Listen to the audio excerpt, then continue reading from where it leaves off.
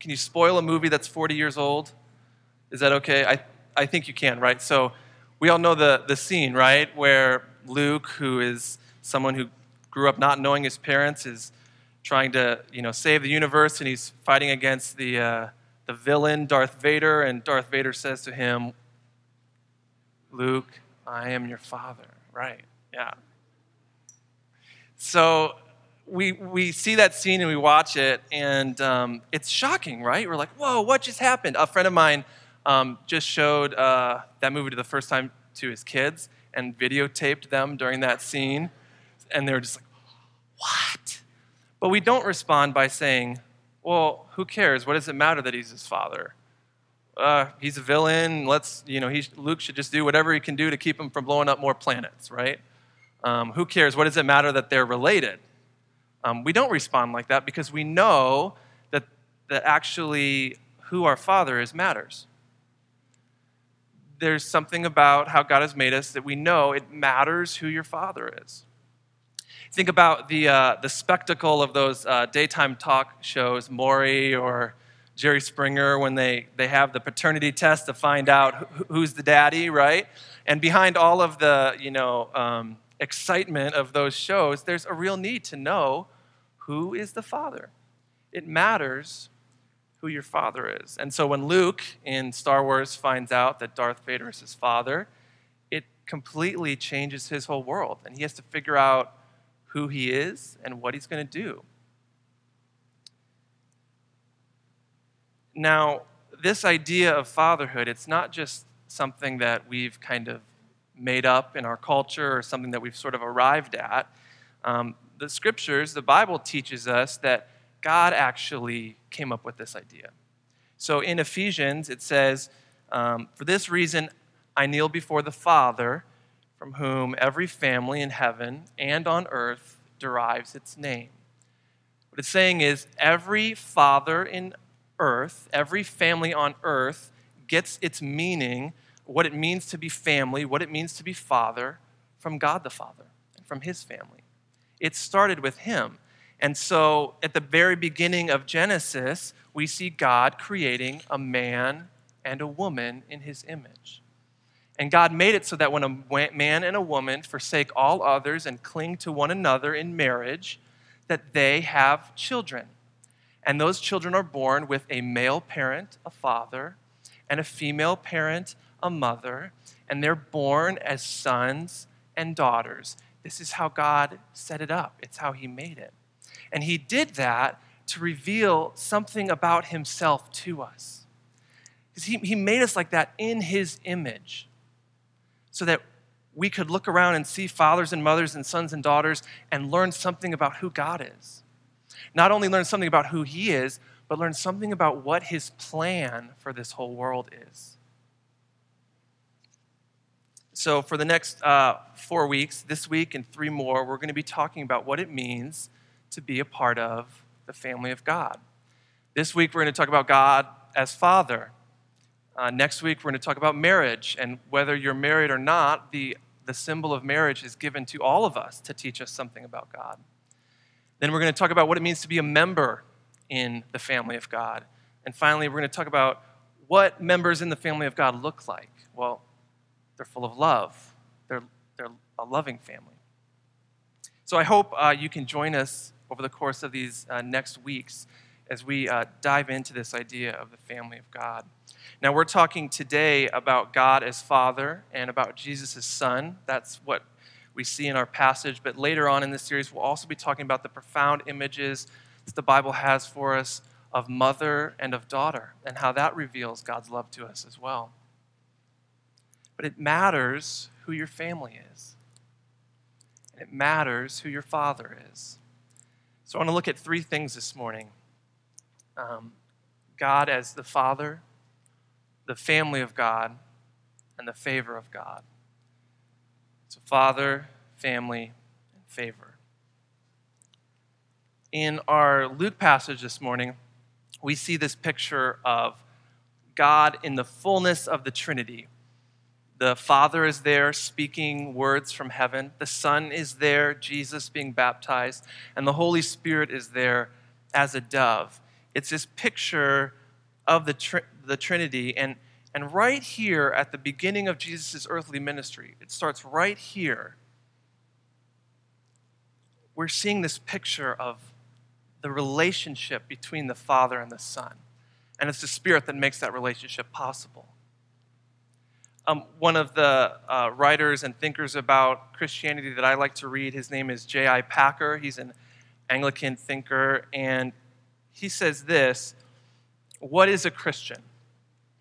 The question can be answered in many ways, but the richest answer I know is that a Christian is one who has God as Father. That's what it means to be a Christian, to have God as Father. He goes on to say different religions have different names for God. They refer to God in different ways, but the Christian name for God is Father. Now, everyone has personal experiences with the idea or a person who is your father. And whether you had a father or you didn't have a father or your father hurt you, we all have our own collections of emotions and feelings and experiences around fatherhood. And maybe you would say, I had a wonderful father, and it's exciting to think that God is like that, only even better, even greater. Maybe you would say, my father disappointed me in this way, and in this way, and in this way, but I know that God the Father will never disappoint me. Or maybe you would say, I haven't really had a father, but I'm so grateful that God is my Father. You see, in this passage, Jesus begins the revelation of God the Father. He begins to show us what it means to have a father. Jesus couldn't have had the earthly ministry he is about to have, and we're going to walk through that as we walk through Epiphany and see Jesus beginning to heal people and beginning to do miracles and teach. We're going to walk through his death and his resurrection. He couldn't have done that without the relationship he had with the Father. And so Jesus teaches us what it means that God is our Father. He shows us. And it begins when Jesus hears the voice of the Father to the Son. This is my beloved Son, in whom I'm well pleased. See, we were all made to experience this blessing of God. We're all made to experience the blessing of the Father. But throughout history, in various cultures, in various ways, we've come up with hundreds of ways to mess up family, to mess up fatherhood, and to walk away from God, our Father. He created us to be his children, but we have rebelled against his fatherhood. We have rejected his fathering. Can you think of moments when you've rejected someone fathering you, when you've said, you know what, I don't need your help, I don't need your advice, I don't need your guidance, I've got this on my own, I can take care of it, I'll be just fine, I don't need you to tell me how to drive or how to live or how to use my money. We all have that urge, right? That broken, fallen urge to reject fathering. But we were not made to reject it and to miss out on the blessing of the Father. We were made to receive the blessing of the Father.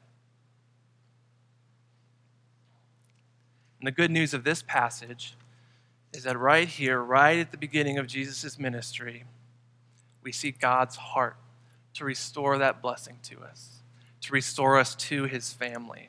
How can we be part of the family of God? How can we receive once again the blessing of the Father? Jesus shows us right here. Jesus is baptized. Now, we know from earlier in this story that this baptism was representing repentance, saying, I've walked away from God and I've sinned. And so this baptism here was a forgiveness of sins.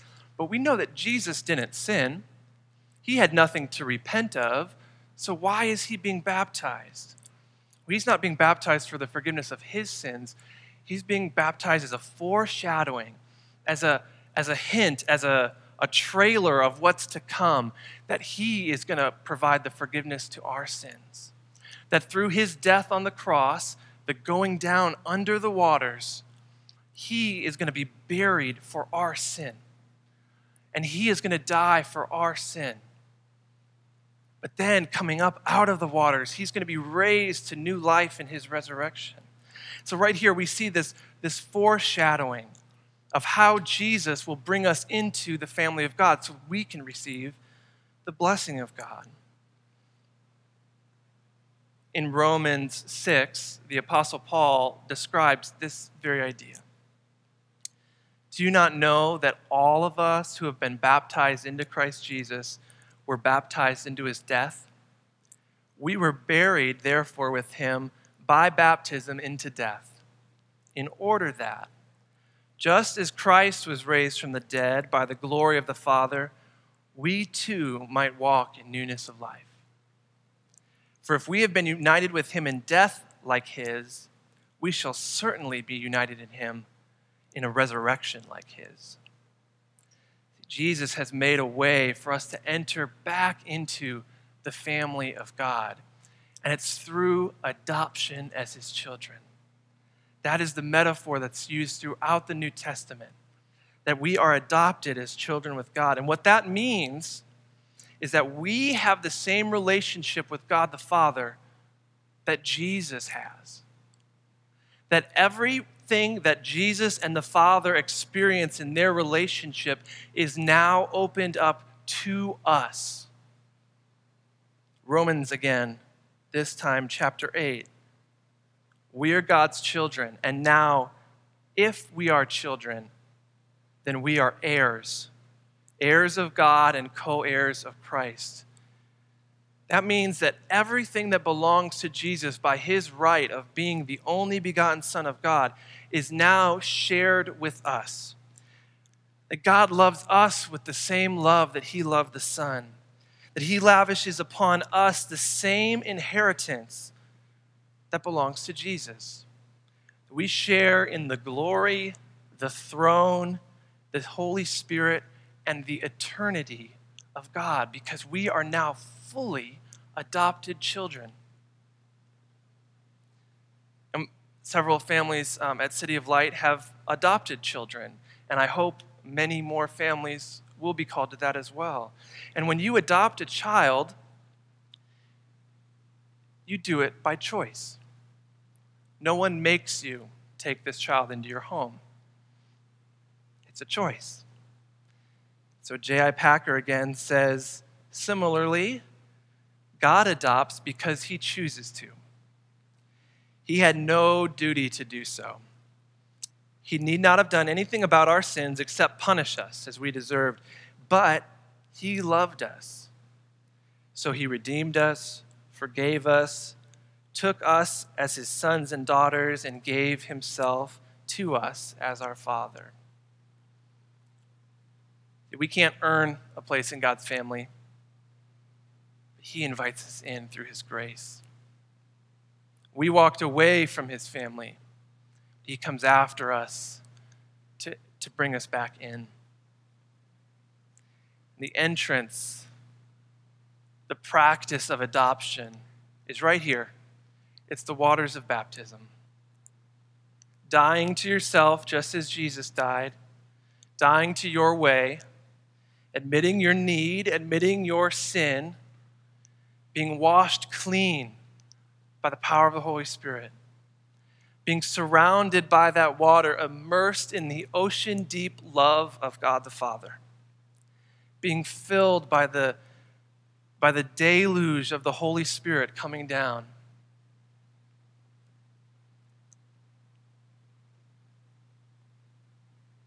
God is our Father. He invites us into his family so that he can show us his favor. Not favor like a party favor or favor like I did something nice to you. My daughter Nora likes to ask me to do things that she's perfectly capable of doing herself, like getting a glass of water or something. And I'll say, honey, you can get yourself a glass of water. You're almost 7. And she says, Dad, it's just a favor.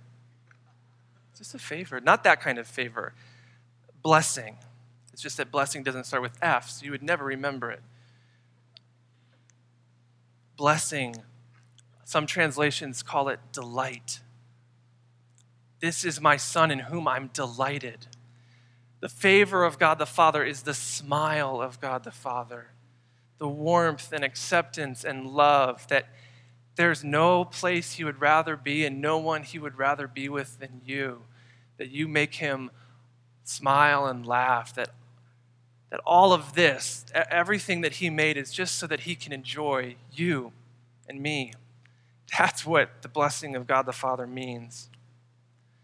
And it's so essential that the church for centuries has ended every service with a blessing so that we remember the delight of God in us. And it's so essential that when it's missing in a child's life, that child cannot function.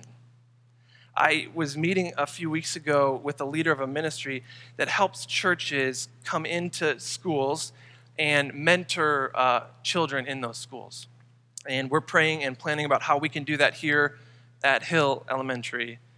And she said that kids who've experienced trauma, whether because of a broken home or unavoidable experiences, they go into survival mode. And the language learning centers of their brain just shut down. And they just cannot learn, especially language. And we have schools full of kids in survival mode, unable to process, unable to learn, and it sets them back for their entire life. But she said the turning point, the difference maker in these kids' lives is if one adult outside their family for 1 hour a week will spend time with them. We'll bless them with the blessing of a spiritual father or spiritual mother. That turns the corner for these kids because we were made to receive the blessing of a parent, of a father. And whether you are a biological parent and you have biological children of your own or adopted children of your own, or whether you are a spiritual parent, because God calls every one of his children to spiritually parent other children. An essential part of that parenting is blessing, is that your children know that you delight in them, that you love them, that you affirm them, that you enjoy them the way that God enjoys all of us. What does the favor of God look like? Well, I was watching a movie with Bonnie, I think it was last year. It's called About Time, and it's the other Rachel McAdams movie about time travel. And it's got some parts in it that you might find objectionable, so I'm not necessarily endorsing it, but there's this beautiful scene near the ending I want to tell you about. But let me set it up for you. It begins when Tim learns from his father that all the men in their family can travel in time. They go into a dark place, and they think of a memory that they want to travel to, and then they're transported back into their body from that memory, and now they get to live that memory another time. And the rules are they can't change world events, but they can relive and even alter some of the details of their life. So that's kind of the rules of the world of this movie. So Tim begins to travel in time and, rewrite embarrassing social situations, help a friend's career avoid getting ruined, help his sister get out of an abusive relationship and get free from an addiction. Then him and his wife, played by Rachel McAdams, they have a child, and he learns from his dad that once you have a child, you can't go back into a memory before the child came, or else it could change whether that child happened. So you can't go back farther than your child. He learns at that same time that his dad has cancer and only has a few weeks to live. His father passes away, but after the funeral, he's able to go back in time and keep visiting his father. And so they play table tennis together, they talk, they read, they just spend time together back in time. Then one day, Tim's wife gets pregnant, which means that once they have this child, he won't be able to go back in time to keep visiting his dad. He'll have to say goodbye for the last time. And, man, this scene gets me every time. So Tim goes back one last time, and he gives his dad a hug and says, "This is the last time I'm gonna see you," and says, "Is there anything I can do for you?" And his dad gets a twinkle in his eye and says, "Well, how about we go for a walk?" And they go into a dark place, and his father thinks of a memory. And his father takes them both back into that memory, one of his favorite memories. And you see Tim and his father walking hand in hand along a beach, but Tim's now a little child, maybe 7 or 8 years old. And his dad's not old and dying of cancer. He's young and he's strong and he's full of life. And they spend the day running and laughing and playing along the beach, spending the day together, just enjoying one another. And for that day, there's no time, there's no death, there's no end. There is only the full love and blessing between father and son, between parent and child. As a little child, Tim's able to fully receive and believe and accept the fathering and the favor of his dad. And his dad's there only because he wants to be with him and he loves him and he delights in him. That's why they're there. They sit together on the shore and they hold each other, and the sun sets. And the favor of the Father rests on the Son. It reminded me of this passage we read from Luke, where right at the beginning of Jesus' ministry, we see the heart of the Father to rest his favor on every one of his children, every son and daughter. You see, the future before every adopted child of God is an eternity of love. The future for every adopted child of God is an eternity of love. That God went through the pain of the cross because of the joy before him of being with us in this life and in eternity. That when we pass through the waters of baptism, we are raised up into the favor of God, up into the blessing of the Father. He surrounds us with the ocean of his love.